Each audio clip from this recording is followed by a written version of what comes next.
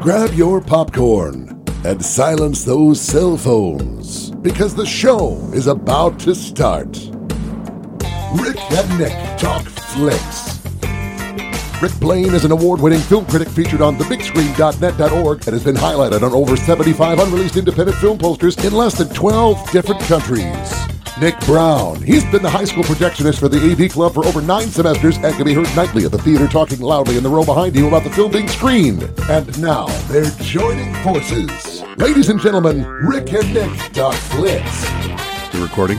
This on? Recording? We're starting? You can choose to leave this as part of the introduction if you'd like.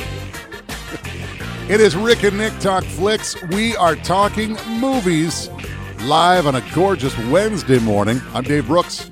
I'm Joel Hoover, and even at this point in the podcast, sometimes the start of the podcast can be a little bit unexpected. Disjointed. And a little... Huh? Are we on? Quote unquote disjointed. We are still technically the fill-ins here. So yeah, we only get a cameo from the main host, Rick, Nick. I think we only barely got a half a second appearance by one of them. It was fast, regardless. It was very, very quick. And only one of them to this point has actually appeared for what ended up being a very brief period of time. But anyway. I think one of them said they were stuck in a big mud puddle in their driveway. It only rained, by the way, for maybe 5 minutes yesterday. Yesterday, we're fine. No mud puddle. It's always just another excuse. That's right. Well, Rick and Nick Talk Flicks is brought to you by the Bemidji Theater, located on Highway 2, just down from the airport. You can stop on in and catch a movie there. They're back to having movies showing on the big screen. If you are not quite at that point where you are back and checking out a movie in person yet, keep on supporting the theater by going and getting concessions. Bring concessions home with you. Get some popcorn, get some candy, get a slushie. Make your choices there. You can bring it on back with you, and that kind of support is going to continue to be very valuable to the Bemidji Theater, again on Highway 2, just down from the airport, as people are getting back to it as far as going and seeing movies, and it was a very robust Labor Day weekend, Dave, across the board. You said it was a very, very good Labor Day weekend. Record-setting, in fact. Not that the record for Labor Day is all that remarkable. Labor Day and Memorial Day are very different weekends. Labor Day, it's kind of the end. You might get something from the summer, maybe an early start on the fall, but it's kind of, in a lot of cases, a throwaway weekend, except for this year. Now, the record going into 2021 was held by the reboot Halloween movie, Rob Zombie, back in 2007, I think it was. That was the record. And then along comes the Marvel Cinematic Universe with Phase 4, Shang-Chi and the Legend of the Ten Rings getting amazing reviews, doing great business, and it is now the #1 Labor Day weekend release of all time. That's a nice combination, isn't it? Yeah, it's pretty good, and it shows that we're coming back. There are still some issues. There's variants. There's people that are not quite ready. I was so close to getting ready to go, and now my needle's pushing back the other way. We'll get there, but that's just me, and everyone's got a different perspective on things. The Delta variant really having an impact, but it's nice that people are going and being a part of things. And even if you're not quite yet ready to go to your theater to go see Shang-Chi or anything else, go support the snack bar at the very least, because that supports your local theater. That's local dollars, and that's really where movie theaters make their money.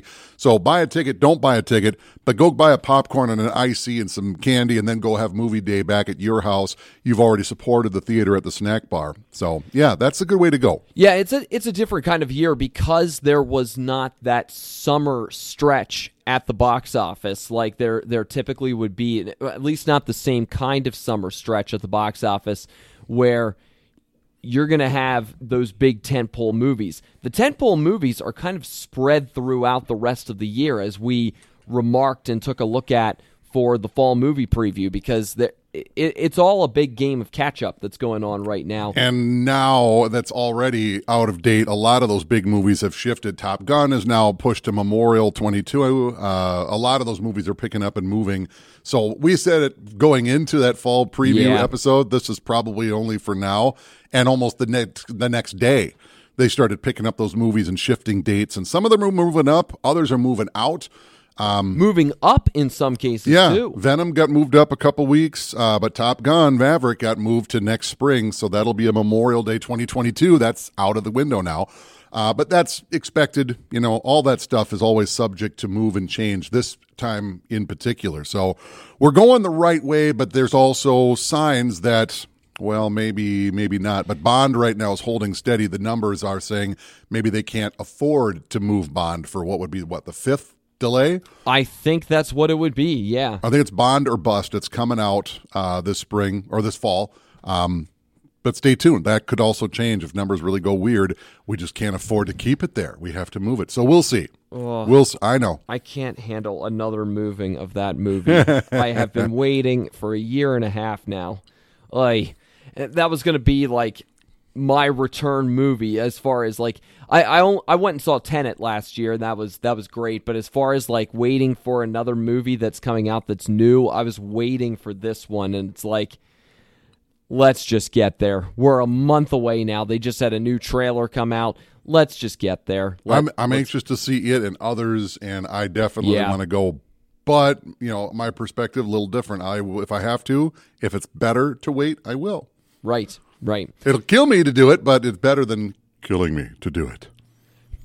Just to make a point. That is one way to look at it metaphorically. Yes. So anyway, we're continuing to monitor how things are looking there. But again, encouraging that the box office has been relatively robust for movies that are getting released right now. Really, really good to see. So hopefully that means that maybe in some respects too, these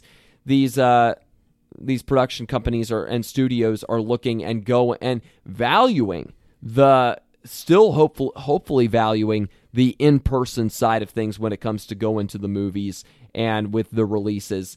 Because again, there's been the digital side of things too that is now a factor and now a consideration, but hopefully they are still considering best way to be able to capitalize on people returning to theaters themselves. It seems like that's part of this. It seems like it. Maybe I'm being a little bit optimistic on that, but it seems that way. Well, it's a different landscape. We'll just finish this thought real quick, and then we'll move into our main course. But it's a different thing than, say, a year ago. There weren't vaccines last fall. They didn't exist. They were not there.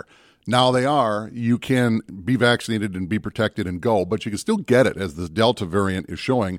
Right now I have an uncle that's got COVID, and he is vaccinated. He's having an easy ride, but he's sequestered at home. So you can still be vaccinated, still get it. So, but you are protected, and you're not going to have a rough ride, most likely. So go on to the theater, and if you do want to protect yourself, in my case, I'm vaccinated, but I still wear a mask when I'm in public areas because my son is too young to be vaccinated and can't be.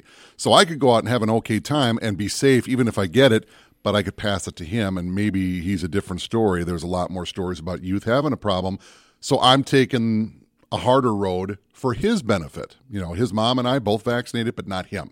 So we're just not going to roll that dice. It's too risky of a roll. But that's my perspective. Other people, not married, no kids, different situations, they can go do that. Mask or no mask, that's their own decision. But we're making our decision namely for our son's sake. His school, where I just dropped him off, everyone there masked. That's the way it is. And they don't really even think about it. His biggest issue with the masks is working to get that coordination to get it over his ear when he can't see his own ear. That's the biggest issue he's got. So it's really up to you guys. I'm not preaching to any choirs, but that's where we're currently sitting. But enough about that. Dave, tell me, what's the word? Cameo, baby. Word up. Word up. Yeah. All right. I was thinking about that one ever since you brought up the topic yesterday. I was like, I know exactly how I'm going to intro that. Good for you bringing up an 80s tune. Thank you. Yes. All right. Yes. Cameos. Word up. We're talking about cameos today because cameos in movies are fun, aren't they? I love them. Yeah, they are great. Like once you start putting together a list of ones that you've seen or memorable ones, like you can come up with so many different kinds of cameos in movies. There are some that really help move the plot forward. There are some that are comedic. There's a lot out there that are comedic. The big surprise ones that are great, that they're really enjoyable to see come up too. Great cameos are there to be found in a variety of different ways, aren't they? And there's a lot of different, to expand on what you're saying, some of them are things that they're in the background. They see that third guy deep into the crowd, that's so-and-so's mom who's such and such, or that's David Bowie or whatever the case. and it's blink and you miss it. Yeah. And some of them are maybe a little closer to the camera, so to speak. There are some movies that have no shortage of 9 million cameos. Like if it's a sporting movie, in a lot of cases, you'll get a lot of famous people show up. Oh, yeah. I was just watching one of my favorite sports movies, Goal, which is my favorite soccer movie. I was just watching that the other day. There are quite a few cameos from managers, players from the time when the movie was released. Yeah. There are quite a few of them that are mixed in there in the midst of the big story itself. Yeah, we were just watching The Mighty Ducks, and it's a great hockey movie filmed in Minnesota. I know a lot of people that were involved in it.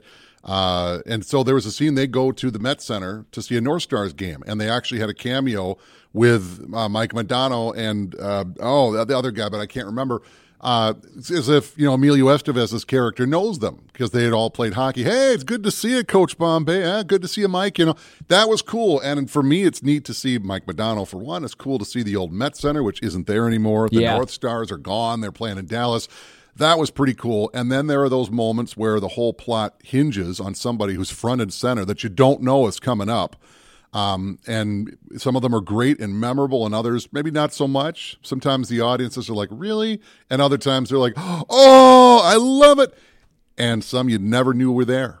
You find out after the fact. And in some cases, there's a what could have been with the cameo as well. I have a very big what could have been for a cameo too, where I still think about this occasionally when I think of the movie that it's in, and I go, that would have been iconic. You got me baited. It would have blown some people's minds, too, but it would have been iconic if they had done that. You want me to wait on that one a little bit? Your call. Let it marinate? All right, I'll let it marinate a little bit. So, do you have a favorite cameo, Dave, that's been done, or are there just too many to think of to differentiate? There might be a yes to both of those questions. I kind of probably do, but there's maybe too many.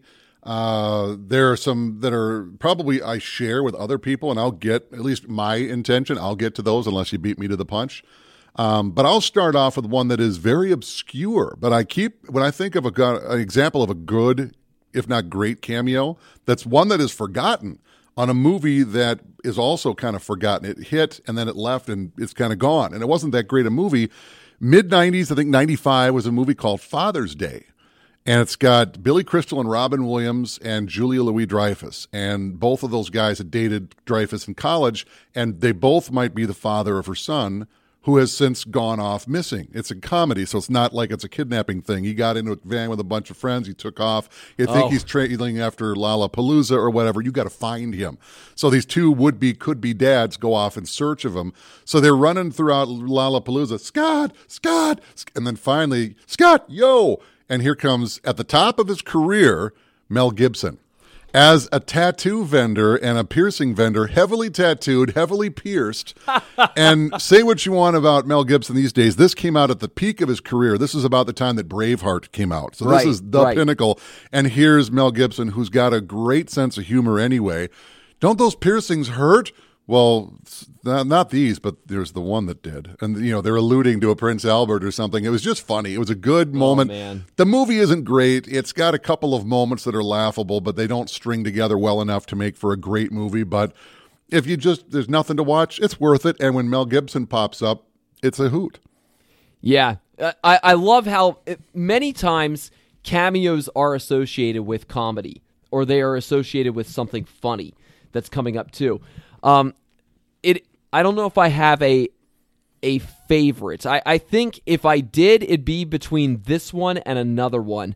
But do you remember X-Men First Class? Oh, yeah. And the big cameo that happens there. That's the appearance of Hugh Jackman as Wolverine. Of course, First Class was a big deal when it came out because they were going to be essentially going back to the beginning of the X-Men and where it all started. Kind of a reboot, really. More or less, yeah. They were going back to the start. So that meant a completely new cast of characters.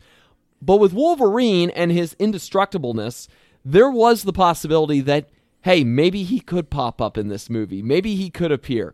But then throughout much of the beginning there, you're seeing the origins of Charles Xavier and Eric Lenscher. Well, then they're building that first class of mutants that they're going to have at the school. And wouldn't you know it, one of the people that they come across as they are getting possible recruits is Logan himself. But then, of course, when they try to introduce themselves, there's that one line that's delivered, which I cannot share on here for...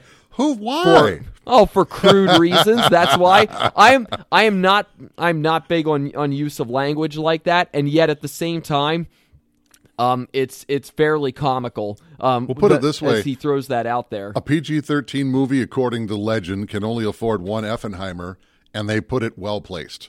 Right. Put it that way. Right. And the reactions from James McAvoy and Michael Fassbender are great, too, as they just kind of look at each other like, all right, we're not even going to bother with this guy, and off they go. And, of course, then in the next movie, he's not only in there, but they bring up that incident with him again as well. Well, especially Charles Xavier brings that up, that whole incident with him. But talk about a memorable and for many people very comedic cameo that you get with one line delivered by Hugh Jackman in there as he just wants to smoke his cigar and drink his whiskey. Yeah. I'll bring up another one. Sometimes it's cool when something from the past shows up in something that's now in a way that's sort of a passing of the torch and a nod, but in a way that is extra special and very unexpected. I got to say, I didn't think the movie was going to be very good until I saw it, 21 Jump Street.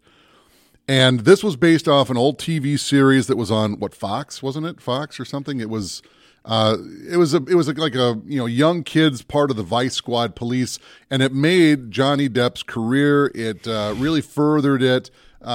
Greco was in there too, and some others. So then they make the movie with Jonah Hill and Channing Tatum, and it was straight comedy. It wasn't gritty drama like the TV show was, but It was really good. And both guys, Channing Tatum in particular, threw himself into it and just nailed it. And then all of a sudden there's an uncover operation, and one of the guys pulls off his makeup, and it's Johnny Depp. And he really was going for the laughs here, but it was fun. And this is when he was at the top of his career. This is when he was almost the pinnacle of Pirates of the Caribbean, and it was still a good kind of a franchise that was going.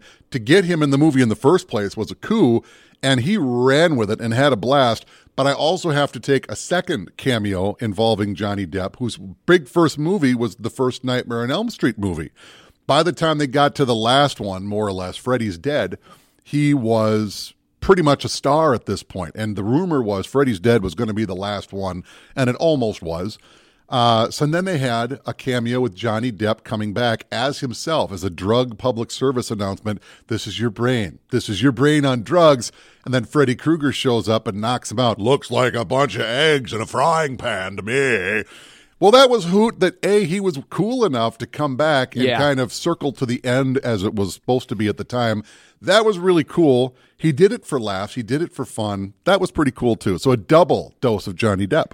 I love that. Yeah, when there's a callback in some way like that, especially... And they both were. Yeah, if there's some kind of reboot or something that you can attach to that property from the past in some way, those are really good cameos. Those are some thinking cameos. Like Pursuit of Happiness, Will Smith plays a real life guy in that movie. Well, did you know that at the end of Pursuit of Happiness, as he's walking off with his son, the real life guy comes and walks across the screen, in fact. And so you clearly did know about that one. Yeah, those are the kind of cameos that you probably won't know it in the moment, but then it's an Easter egg kind of thing that you can learn about later. Or I believe the woman who played Mystique originally before Jennifer Lawrence, going back to X-Men First Class, she appears at one point. Mystique transforms Rebecca into Romaine. Her. Yes,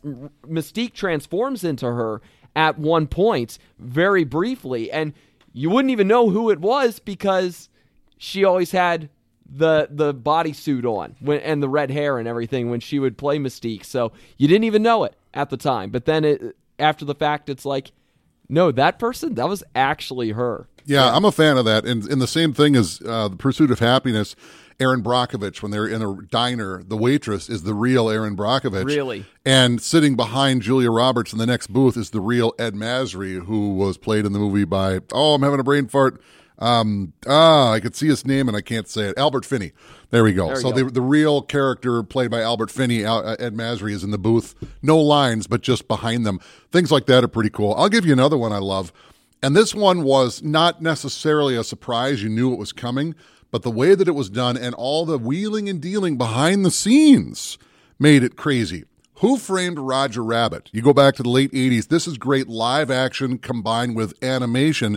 Well, you got a lot of brand new characters, but this is being done in conjunction with Disney. But they also had a lot of tie-ins with Warner Brothers. So who are the big mascots for that? You got Bugs Bunny for the Looney Tunes, which is Warner Brothers, and Mickey Mouse, of course.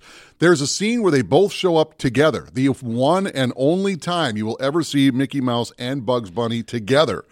And the finagling behind the scenes to make it happen was crazy, almost to the point, if you go back and you can Google this part, go look up the Towering Inferno and how they got Steve McQueen and Paul Newman, equal billing and equal lines and that kind of thing. It was very much like this. Not one of them could overtop the other one. They could not put the other one down. They had to build each other up or target the falling detective, the real-life detective.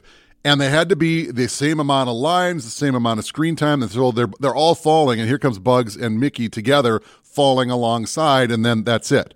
It had to be even Steven, to the point where lawyers were involved. But, between that, you have Daffy Duck and Donald Duck together also playing the piano in that movie. Same kind of thing. They had to, equal it out. That was a fun one that you had a feeling that something like that was coming, but to the point where it got so stupid behind the scenes, but ultimately it worked. And it'll probably never happen again. Never. If there was that much finagling to make it work there, don't think that's happening again. Plus, Bugs took a shot anyway at Disney in Space Jam when he said what kind of Mickey Mouse organization names their team the Ducks. It was a great line within the course of Space Jam. Really, really funny line. So anyway, cameos like that, the unexpected are some of the most enjoyable ones where you genuinely don't see it coming. My other favorite cameo, I would probably say, is Matt Damon in Interstellar, because that was an uncredited one where you, unless you had read something on the internet coming in, you weren't aware. And Matt Damon, of course, with his profile, could have really overshadowed maybe the others who you knew were going to be in that movie coming in, or would take up quite a bit of the scales. So for him to appear, and to appear in a villainous turn kind of role for him, well, quote unquote villainous, because the motives end up making him quote unquote villainous compared to where everyone else was going as far as their thinking in the movie. That all lended itself really neatly. Plus, the fact that he comes in a good 2/3 of the way through the movie, so a lot of time has passed within this movie. You've been hit pretty heavily emotionally by this point in the movie too. So suddenly Matt Damon shows up and you're like, what? Whoa! Oh man! So a great cameo like that too, where you don't really expect it, you don't really see it coming. Those hit so well, where it's just out of left field. There's another cameo that's maybe one of the most famous ones of all from a movie that's just over a decade old now that also suits that. Can you guess where I'm going with that? I got a few that I can think of, but I also want to insert, I think we forgot early off that now we should probably back up and redo. There might be spoilers forthcoming. In case you didn't have any indication of that coming in. Well, we're talking cameos, and some are just fun little nuggets that don't matter. And then there's the Matt Damons in Interstellar and a few others where we're going that direction that do have something to do with the plot that you don't see coming. It's meant to be a fun surprise. And we're going to let a few of those bubbles pop. So we meant to say it at the beginning of the show, so we're going to do it now. This one, we kind of popped your bubble accidentally, but there could be further spoilers forthcoming, so if you're going to go see Interstellar or other movies, there might be a cameo. These movies have been out there, so I hope that folks can understand and just understand that at this point. So, but based on that description that I just gave, can you guess what cameo I was referencing? Not specifically, because I can think of a bunch of others where you don't know. Someone's like Tim Robbins showing up in War of the Worlds. You don't know he's coming in there. And then all of a sudden, Tom Cruise sneaks into the basement to get away, the remake War of the Worlds. Is that Tim Robbins? Is that Andy Dufresne? Yes. So there's a lot of them. I can't think of the specific one. Well, how about one where this person appears and then gets killed minutes later after the joy of this? We're actually at this guy's house. This might be my favorite cameo ever because it was just awesome in so many ways. So it is one of your favorites, if not your absolute favorite. You got to say it. I want to steal your thunder. Bill Murray in Zombieland. Evan Murray. Yeah. Zombieland. Yeah. Yeah. It would have been funny if somehow he showed up in the sequel in some way, shape, or form. But, and apparently it's fun to do a little behind the scenes. Bill Murray does not have an agent. Bill Murray literally has an 800 number that just goes to, I'm not even making this up.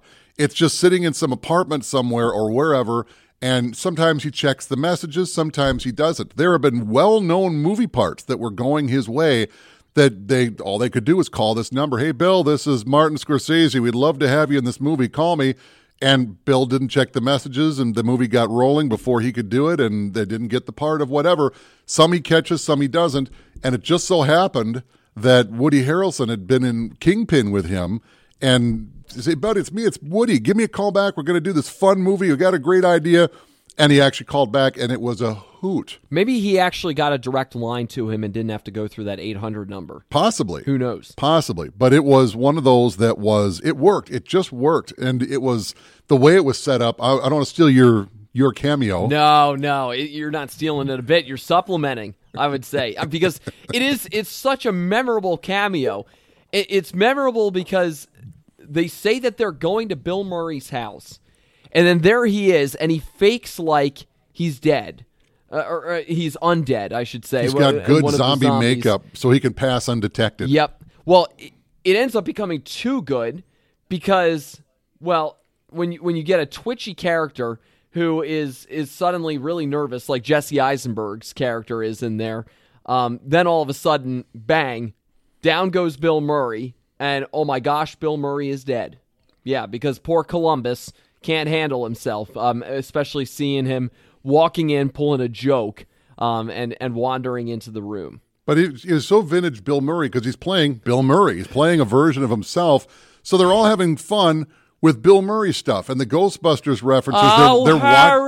Hurry, he's on the ceiling. And then in come Woody Harrelson and Bill Murray dressed in the Ghostbusters gear. As you've got this very rich heiress, Emma Stone, who is pointing up at the ceiling at some ghost that's up there. And even in his death scene, it was funny. And even Emma Stone's character, even in death, he makes us laugh. That's right. It was just a great role. Trying to keep from chuckling over.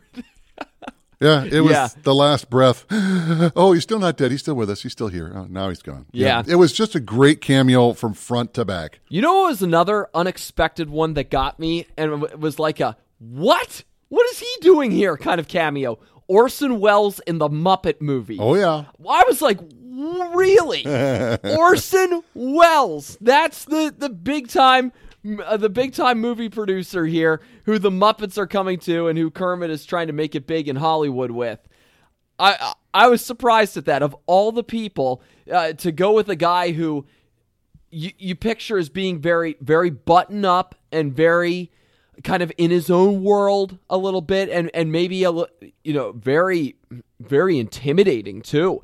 They capture all of that aura about Orson Welles within him being within the Muppets movie. I mean, it's great. It lines up perfectly to have a guy like Orson Welles be that revealed character in that movie and that big-time, big-shot movie exec. But a lot of Muppet stuff, whether it was the show or the movies, they're based on a lot of cameos. Cameos are sprinkled throughout. You get like almost every member of Monty Python had some appearance in some way, shape, or form through the various Muppet iterations, whether it's the movie, whatever it is, and there's a lot of them. And so Orson Welles being one of them. They were all good sports. You know, when you got Elton John hosting the Muppet Show, He was in a couple of sketches a la Saturday Night Live, and he was clearly there and up for fun. Let's have a good time. That's because the focus of the Muppets is on the puppets themselves. Yeah. You're focusing on these characters who act real even though they are puppets.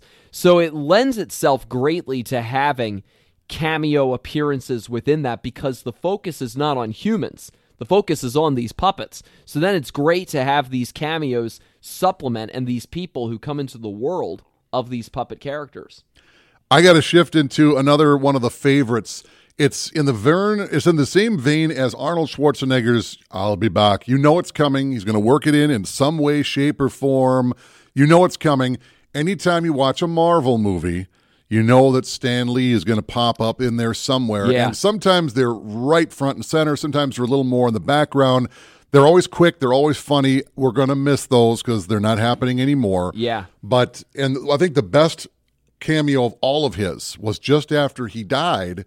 I forget which movie it was. I think it was one of the Avengers movies. They get the Marvel Universe logo coming up, and you get all the little flashes, comic books, or from the previous movies. But when the first movie that came out after Stan had passed, they were all cuts of Stan Lee in his various cameos. That's right. And that was a really touching, the final cameo. And you didn't see that one coming. You figured he's probably in the movie because he probably died after they'd filmed it. I think he was. Wasn't that Endgame It could have itself? been. I can't remember which one it was, but it was fun to know they were coming. And I don't remember him in the X-Men movies per se, but I remember the first ones were in the Tobey Maguire Spider-Man movies, whether he's pulling kids out of the way of debris or whatever. The Librarian. There's 100 of them that are fun. But I think that last one where you get the Marvel logo and it's all Stan Lee just after he passed, that was, I think, the best. Stan Lee's cameos have become the modern-day Alfred Hitchcock cameos, really. Yeah. Because I put those in the category of cameos where it's quote-unquote piling on, where you get bulk in terms of the cameos there. Stan's were a lot less subtle than Alfred Hitchcock's were. I mean, Hitchcock, it was very, very subtle in most cases. Now, some of them, like To Catch a Thief, a lot less subtle as far as his cameo that he made in the movie, but others, it was, he's there, he's gone. Stan Lee, it became a running bit where people could kind of expect it coming in, that, you're going to find Stan at some point in here and that he's going to pop up. It's just a question of in what manner is he going to do this. And they found ways to make them really funny. Like, superheroes in New York? Give me a break. I remember that from the original Avengers movie, and just great lines like that, too. I love one of the Iron Man movies. Tony Stark mistakes him for Hugh Hefner. What's up, Hef? And it turns around at Stan Lee, but he's wearing the smoking jacket robe, That was a good one. Mistaked him, or was he actually supposed to be Hef? Either way. It was some guy that looks like Hef but wasn't Hef. It didn't really matter. It was a wink, not to the universe, but a wink to the audience, really more than anything else. It was a hoot. Those instances, whether it's Stan Lee in the Marvel movies or Alfred Hitchcock in all of his movies, or practically all of his movies, those are good examples of what cameos can also do, which if you have one, you can have a bunch, and then it can be just kind of part of the humor and irony of the cameos is once you get one person in there, you could get a bunch of people in there. Think about Anchorman and the fight scene in Anchorman. That is just a piling on of cameos. You're wondering who's about, like, can it get any better as far as some people showing up? I think Tim Robbins is the first guy who shows up there leading one of the other stations. Well, then you've got Luke Wilson who's showing up. And then you've got, oh my gosh, Ben Stiller is showing up here, leading out another one of the stations. You pile on these cameos then, and then it's like, who's going to show up next? I mean, that's basically the entirety of It's a Mad, Mad, Mad World. Oh, yeah. It's just, who's going to show up next? The Three Stooges are in here now, too, and just staring at you at the camera? Like, you get cameos like that then that are able to happen, too, where it's just, it is a piling on of people. We talked about ensembles in one of our other episodes that we did. It's kind of like that. That's what the ensembles seek to do. Is it's like, who else is going to show up in this movie now? cameos can lend themselves to that too, where if you do one or if you do two, then it's like, well, we might as well do like 10. Like, this is the end. You know, you get Michael Cera in there, you get Rihanna in there, you get all these people who just start showing up in these movies, and suddenly it's like, who else is going to be in this? Emma Watson, I think, is in that one too. I haven't seen that movie. I've just read about that. Out there, there's just cameos out the wazoo in there. Yeah, and they're playing versions of themselves. And right. That kind of segues into another one I've got, that you're playing a version of yourself, but it also led to a career resurgence. And Neil Patrick Harris had an okay career as a kid, Doogie Howser. And then he had some small bit parts, maybe Starship Troopers, but his career really wasn't going anywhere. And then he shows up in Harold and Kumar Go to White Castle as himself, but it's a very over-the-top version of himself. And it was probably not a part you've seen, but it was a fabulous version. And I've heard of it, though. Some people have said it was an unofficial audition for what would become Barney Stinson in How I Met Your Mother.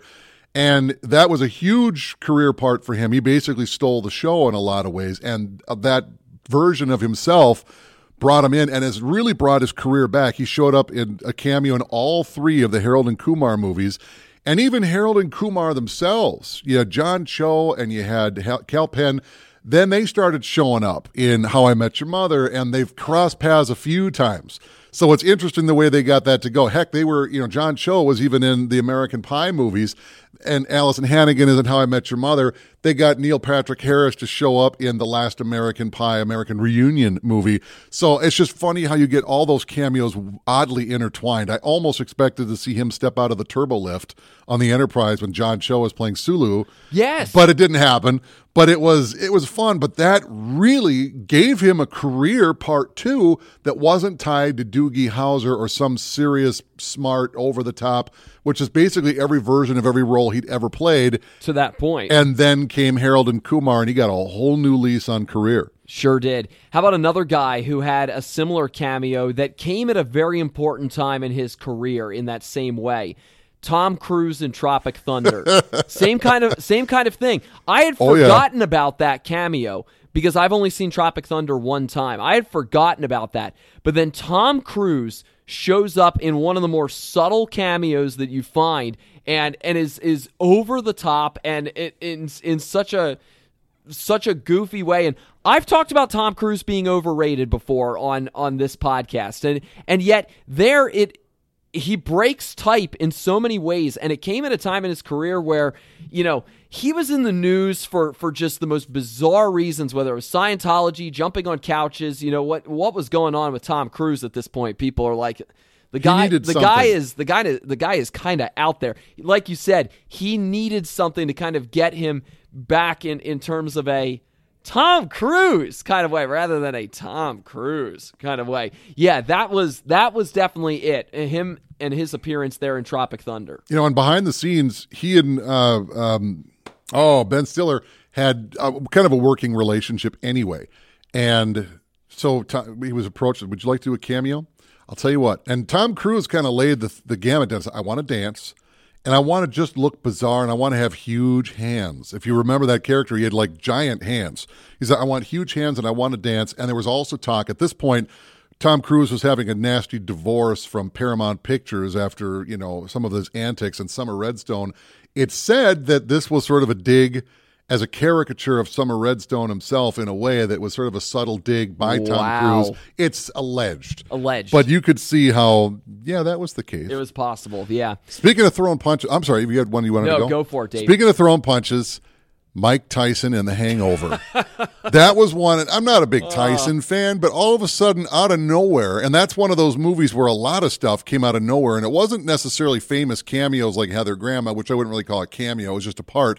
But they walk back into their trashed hotel suite, and not only is that Mike Tyson, he's playing, or it looks like he's playing the piano, and he's listening to Phil Collins, and then he throws a good right hook and knocks somebody out. This is my favorite part. It was such a good part, and he played it up, and he was known as a guy that wasn't going to take any guff, but clearly he showed up on the set ready to have a little fun and poke a little fun at his own image, and it worked. I love those unexpected ones. Oh, yeah. I love the subtle ones every bit as much, though. As Rick and Nick Talk Flicks continues, sponsored by the Bemidji Theater. We're talking cameos today, and I love the subtle ones a lot, Dave. I've got a whole list of them here as far as subtle cameos that show up. Even ones where you don't even see the person. You know in Dunkirk, how they start out at the beginning of the movie, in the flying portion of the movie, with there are 3 planes. You know that you see 2 of the pilots on 2 of the planes. You don't see the face of the other pilot. All you hear is his voice. That voice, you know who that voice is? Yes. Michael Caine. Yeah. Oh, I thought you were going to say Tom Hardy was a cameo. I was like, he wasn't a cameo. No. But Michael Caine, I did know that, but you're right. That's a good example. It's Michael Caine. Yeah, that's his voice that's in there. So there's one example of one where there's a very subtle cameo in there. It's only in voice, but it's Michael Caine who's the leader of that 3-plane group until his plane gets shot down, and then you don't hear from him then later on. Here's another one, another voice one. You and I, of course, have talked about this before, Daniel Craig in The Force Awakens, where he was filming a Bond movie. He's not just the voice. He's not just the voice, no, but you don't see his face. I mean, he steps into the suit of one of the troopers who has Rey under lock and key and then gets warped by the Force into letting her go. You listen to his voice very closely and you go, that's James Bond. That's James Bond. It's Daniel Craig in there. And it's not Daniel Craig trying to be Foghorn Leghorn either. Yeah, that was a good one. Yep. And to stay with that, there's a lot of people in the Star Wars universe that get little cameos, whether it was some of the musicians, whether it was directors of Lin-Manuel Miranda. Yeah, you got the princes themselves, Harry and oh my Lord, William. They're as stormtroopers standing to the left, to the right, not with a line. They're just there. They were talked that the whole cast of No Doubt, or not No Doubt, but the Backstreet Boys, 98 Degrees, NSYNC, one of those bands was going to show up as a Jedi in the background, all of them in Attack of the Clones, before the fans found out. They're like, no way. And to my knowledge, it didn't happen. But who's to say that they didn't really do it and kind of throw you off the scent? But yeah, absolutely. I have a good one that is a voice cameo. Is one of those movies that it came out, it was pretty good, and it kind of went away. A movie called Panic Room with Jodie Foster. Came out in the early 2000s. Forrest Whitaker, one of Kirsten Stewart's first roles, and she's still young. Originally, that role that Jodie Foster plays was going to be done by Nicole Kidman. And she got injured or something before the movie started, and she couldn't do the role. So she had to pull out, and then Jodie Foster came in. There's a part in the movie where Jodie Foster manages to get a hold of a phone, and she's calling, for some reason, not the police. She's calling her ex-husband, but her ex-husband's lover / new wife / whoever picks up the phone, and they got Nicole Kidman to do the voice of the wife, of the lover, who was supposed to have the lead role anyway, so she's still in the movie, sort of. Would you call back later? It's too late. Get a life. Hang up, Then she hangs up the phone. That's Nicole Kidman doing the voice role. So she still shows up in the movie that she was supposed to star in the first place. That's a pretty cool, sorry I couldn't do it, guys. I let you down, but yeah, I'll do the voice. Here's a great visual cameo that comes up on a lot of lists of best cameos ever. I think it was on practically every one of them. Cate Blanchett in Hot Fuzz, appearing as Simon Pegg's ex-girlfriend there in the movie, as he's coming in and saying that he's getting transferred and is getting moved elsewhere. Cate Blanchett is on site at this murder scene. One of the forensic detectives or whatever, in full suit. Full body suit. All you see are those piercing eyes of hers, and you get her accent as well. Those are the only indicators of this is Cate Blanchett who is doing this. One of the most beautiful women in the world, and you don't even get to see her. Exactly. You don't even see her except for the eyes and the voice. And it works great. The comedic timing of it all is really funny, and a great example of how to get a really good, subtle cameo in there. I have a great one that ties in with sports. This is one of the best cameos of what we're talking about at a time that these kind of cameos just didn't happen.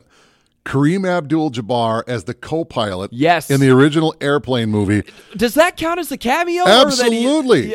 Or was he just I think people knew he was in it, though, coming in, didn't they? Wasn't he in the trailer? I don't think so, But, I mean, it's not like he has a small role, he walks on and he's gone. It's a small part. But why would you expect Kareem Abdul-Jabbar to show up as a pilot on a plane? With Peter Graves. With Peter Graves as the pilot, and at a time that he was still a basketball player. He wasn't retired yet, I don't think. So for those of you that are young enough, Kareem Abdul-Jabbar, one of the best. His career was in full flow. Oh, at yeah. that point. Yeah. So it'd be like having LeBron James now showing up in a movie where he just throws and absolutely lampoons himself. But the funny thing is, You're Kareem Abdul-Jabbar. No, my name's Roger Murdoch. I'm an airline pilot. Right. But then later, as he gets sick and falls, he's in full L.A. Lakers uniform, which is the team he played for, behind the controls. They have to pull him out. So obviously, Kareem Abdul-Jabbar is playing Kareem Abdul-Jabbar, moonlighting as an air pilot who, no, I'm not Kareem Abdul-Jabbar. It was so surreal and so bizarre. It really worked. I mean, you could say what you want about, LeBron James or even Michael Jordan doing Space Jam. You know this. But Kareem Abdul-Jabbar, and I've seen the movie trailers, I don't think Kareem is in the trailers at all. All of a sudden, he's just, is that Kareem? What, you might be asking the person in the theater next to you. Then they bring the little kid in to tour the cockpit. I know you. You're Kareem Abdul-Jabbar, which is getting people to, I thought that was Kareem. No, sir. Right. You got me misunderstood. My name's Roger Murdoch. That was one of the best cameos, I think, and it was one of the first. If you go prior to that, and that was 1980, I think, the first one. If you go prior to that, any movie, I don't think there really are cameos other than like the Hitchcock version where it's just somebody walking by, but it's not like a big wink nudge. That was the first of those. I had forgotten that was a legit cameo. I thought that he had appeared in the trailer or something, but it worked. Absolutely. That is absolutely a legit cameo, and a really funny one too, when it's a person playing themselves, but they're trying to moonlight as something else in there. Great cameo. Oh, great cameo. It just bent the rules of everything. Yeah. Here's a few other subtle ones that I didn't know about. Did you know Ted Danson is in Saving Private Ryan? Yes. Yeah. Well, he's kind of front and center, though. Yeah, he is. I had never realized that, though. I never really have watched Cheers, but of course I'm aware of Ted Danson and his impact and everything. But I never had realized that he was in Saving Private Ryan. Very small bit part in there when there's the name mix up, but he's there. Another one. Did you know Paul McCartney is in Pirates of the Caribbean, Dead Men Tell No Tales? I did not. He's Captain Jack's uncle in that movie, apparently. I stopped watching them after the first three, so that's probably why. That's probably why. But he apparently, I mean, you can kind of tell it's Paul McCartney in there with a ton of CGI or makeup, special effect, whatever it would end up being, that's in there. But he's in it, and he's apparently Captain Jack's uncle in there with a very small bit part that comes in there. Very, very subtle, but Paul McCartney actually ended up being in there. Well, we know Rolling Stones, not Mick Jagger, but Keith Richards. That's right. Who, in a lot of ways, is Jackie. what Johnny Depp based his character off of. Correct. And so finally, when they get to the third one at World's End, he shows up as one of the members of the Pirates Court, and so he's basically doing a cameo of Captain Jack, but it's what Captain Jack is based off of. And it was just a blink and you miss it kind of thing, but it worked. There's some good cameos that do actually move plots forward, though. I was just watching Sunset Boulevard the other day, and they have some great appearances from people of the silent film era and older times in film who appear in that movie and are very reflective of the fading star trying to recapture glory in there, and they bring back some great cameos as a result then, whether it's Buster Keaton or having Cecil B. DeMille in there too on a directorial side of things within that movie. They bring back some really good nods to the past of Hollywood to talk about, just what the themes of that movie were and trying to keep those moving along within that.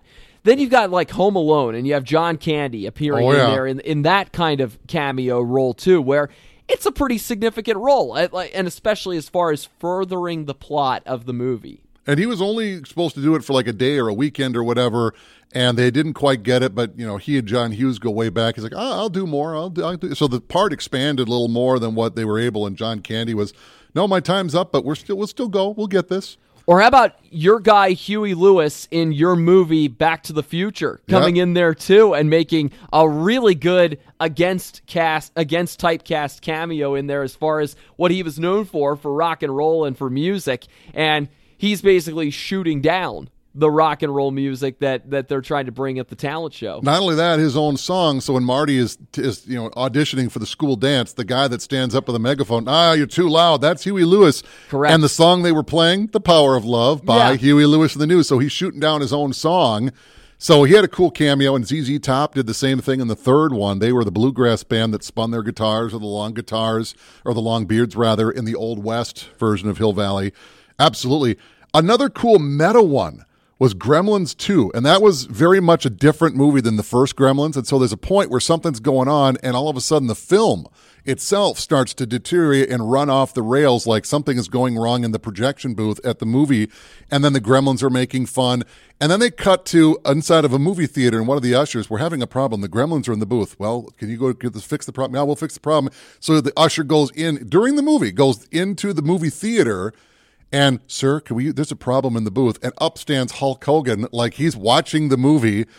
"Yeah, you gremlins, you better..." And then the movie restarts. So the movie takes a quick break for a meta cameo as Hulk Hogan, who's annoyed that the movie is being interrupted by the Gremlins, and then the film starts again where they left off. But if you were watching that in the movie theater and you think, "Oh man, the projection booth is screwing up," and then it becomes aware it's actually part of the movie as the Gremlins are making shadow puppets on it was a hoot. It was a really cool, say what you want, I don't like that movie as much. Hulk Hogan was at the top of his wrestling genre, but boy, that was a great cameo. Very meta, very cool. Sure was, brother. Yeah. Another cameo that worked great, and there's nothing subtle about it. This person just appears, is in there, and then he's doing what? Bob Barker in Happy Gilmore. Amazing cameo, because first of all, I mean, having a celebrity pro-am in there was perfect, because it set things up for Happy to play with a celebrity. Of all guys, hey, it's Bob Barker. But then Happy just grinds his gears during the course of the round, and Bob gets vicious. I mean, he's like, "I can't believe you're out here as a pro. You ought to be at the snack bar. This guy sucks." And then finally, Happy gets to the point where he gets in a fight with Bob Barker, and Bob beats him up. I mean, it's hysterical. Like, just hysterical the way that cameo snowballs into what it becomes. Yeah, and they became a friendship, actually. Adam Sandler, on a few occasions, and most notably Bob Barker's last episode hosting The Price is Right, would show up occasionally. And not that I'm that big a Price is Right nerd, but I sort of am. The credits, maybe it was a coincidence, but Adam Sandler would show up as background lighting technician or something weird. I don't know if that was just something thrown in like a Zucker Brothers movie, or if Adam Sandler actually on a day off would go help set a light and just hang out with Bob Barker. And then he showed up on the set on the last show and read a poem, "Oh, Bob Barker," in very Adam Sandler-esque tones. They beat each other up on the set, and they became good friends off set, which is kind of funny. That was a great cameo. We're a little short on time here for what we're doing for our recording today, so any more that you've got, because I need to get to my what could have been one, too. I got one last one I guess I could do. It's nothing necessarily special, but it came so out of nowhere, and it was so good. Did you ever see the movie The Big Short? Talking about the housing bubble crisis of 2008 and how a lot of businesses just collapsed and the housing market collapsed. Well, this is complicated stuff. Well, exactly how did this happen? Well, for further information on how this works, they cut to these celebrities. There's Selena Gomez in a poker game, and she's explaining how this poker game and side bets can work that help to build this. We're going to cut to Margot Robbie as Margot Robbie taking a bubble bath, one of the more beautiful actresses of the day, in a luxurious bubble bath, but not being all sexy like other than she's in a bubble bath, but explaining how this technical thing works. So she's speaking directly to the camera. Look, so when you make a bet on this, and that happened a couple of times, and then they would cut back to the plot. So there's a lot of breaking the fourth wall where you get Ryan Gosling, for example, who's playing one of these characters, is not talking to the characters. Now he's talking directly to the camera. See, this is how it works. But to better explain it, and then you get Margot Robbie, then you get Selena Gomez, moments like that, and it works. I mean, it takes you out of the movie, but it gives you a sidebar so that even the dumbest person in the theater, no offense, can catch up and, oh, okay. And I don't understand this kind of thing at all either. So it was helpful for me. Oh, okay. Now back to our show, and onward you'd go. So those kind of things, those were fun. and informative and memorable. And that was a good movie that really signals something big that happened in the American culture in a negative way at the time. That is funny. I never realized that. I know of the movie. I didn't realize that they had worked that in there too. But not only having cameos, but breaking the fourth wall as Numerous well. times. Numerous times. Really clever. That's funny. Great movie. It's an unfortunate story, but it's a true story. And Right. as outlandish as it is, it's very accurate and very true, I guess. Biggest what could have been. Yeah, hit me with cameo this. in my book. There was talk that for Once Upon a Time in the West, director Sergio Leone, in that opening scene where harmonica arrives and runs into Henry Fonda's men, there was talk that Leone wanted those three men at the very beginning of the movie in that opening shootout to be Clint Eastwood, Lee Van Cleef, and Eli Wallach. He wanted to bring Big back stars. the three from The Good, the Bad, and the Ugly and have them be the three who harmonica guns down in that opening scene to say that this was going to be a completely different kind of Western. Eastwood, though, was unavailable. He didn't want to get typecast into doing more spaghetti Westerns like that over and over, so he kind of removed himself because he was in consideration to be harmonica, too. And so ultimately that idea fell through as a result. But just imagine if those had been the three who ended up being in there and then they get gunned down, all three of them get gunned down. Boy, would that have set a different kind of tone. Maybe that's that where movie. Anchorman got the idea. Let's get all these guys that maybe are more significant than just random, and let's have some fun and give an idea. Maybe so. I love a good cameo, though, and clearly, I mean, this was a great idea. And we for could keep an going, episode. but there's Yeah. a whole bunch more. Ben Stiller alone has done, 20 cameos in various from also Happy Gilmore. And onward course. and onward and onward. There's a million of them. So your favorite cameo may not have made the amount of time that we had. And I jotted down some notes last night just so I could think them up off the top of my head, and also had a list to back up with. But Hoove and I are very much at the same list. There was a couple that were on my list. You'd say Bob Barker. Well, skip that one and go to the next one. And there's a whole lot more to go that we just couldn't get around to. Yeah. But boy, when you get a good cameo, and I mean a well thought out cameo, doesn't need to be part of the plot. Just something real quick, whether it's Bob Hope coming into the tent and spies like us, glad I'm not sick. The whole movie was a spoof off those Bob Hope things, and to get him quickly walk in and walk out, done, perfect, marvelous. Sometimes it's all about the subtlety. Sometimes it's about putting that cameo right before your eyes, but often for comedic reasons. Sometimes, though, turning the gears of the plot, and I love that cameos can be very versatile like that, too. Absolutely. Well, I know you got to run, so Yes. we'll kind of put the ribbon here on the end of the episode. But next time you see a great cameo, and sometimes you expect them when you get a wacky comedy, and other times they come out of nowhere. Yeah, sometimes you have to look deeper for them, too. Oh, yeah. Yeah. You get somebody's parents or somebody, that show up in an episode. You don't know that that's who it is until later you read something on IMDb. Really? That was so-and-so? Yes. Tom Hanks' son, his daughter, too, also appearing in That Thing You Do. They're in there briefly, very, very briefly in there, and almost in consecutive scenes, too. So those Easter eggs are great to find, especially if it is somebody appearing or lending their voice in there, too. Sometimes it's fun. It's seeing an actor that isn't a well-known voice at that point, who is just one of their first movie roles, but they become something more down the road. I was watching a zombie movie, and that's the dad from Modern Family. He was a nobody at that point. He was just taking whatever role he could get. Yeah. Well, now Ty Burrell is well-known, but it's fun to see. Really? He's a zombie? That's so cool. Huh? Modern Family. Exactly. Those are fun, and you can call them a cameo if you want. Hey, it's great to go see them. Go see movies, by the way, whether you're going to rent them or you're going to stream them, or if you're feeling up to it, go to see them at the theater. And even if you don't want to see a movie at the theater, go support your local theater. Go get a snack. Go get an icy. I'm getting an idea, who maybe I'll go grab an icy. That's right. Rick and Nick Talk Flicks is sponsored by the Bemidji Theater, located on Highway 2, just down from the airport. Cameo, word up. I'm Joel Hoover. I'm Dave Brooks. And we will see you at the movies.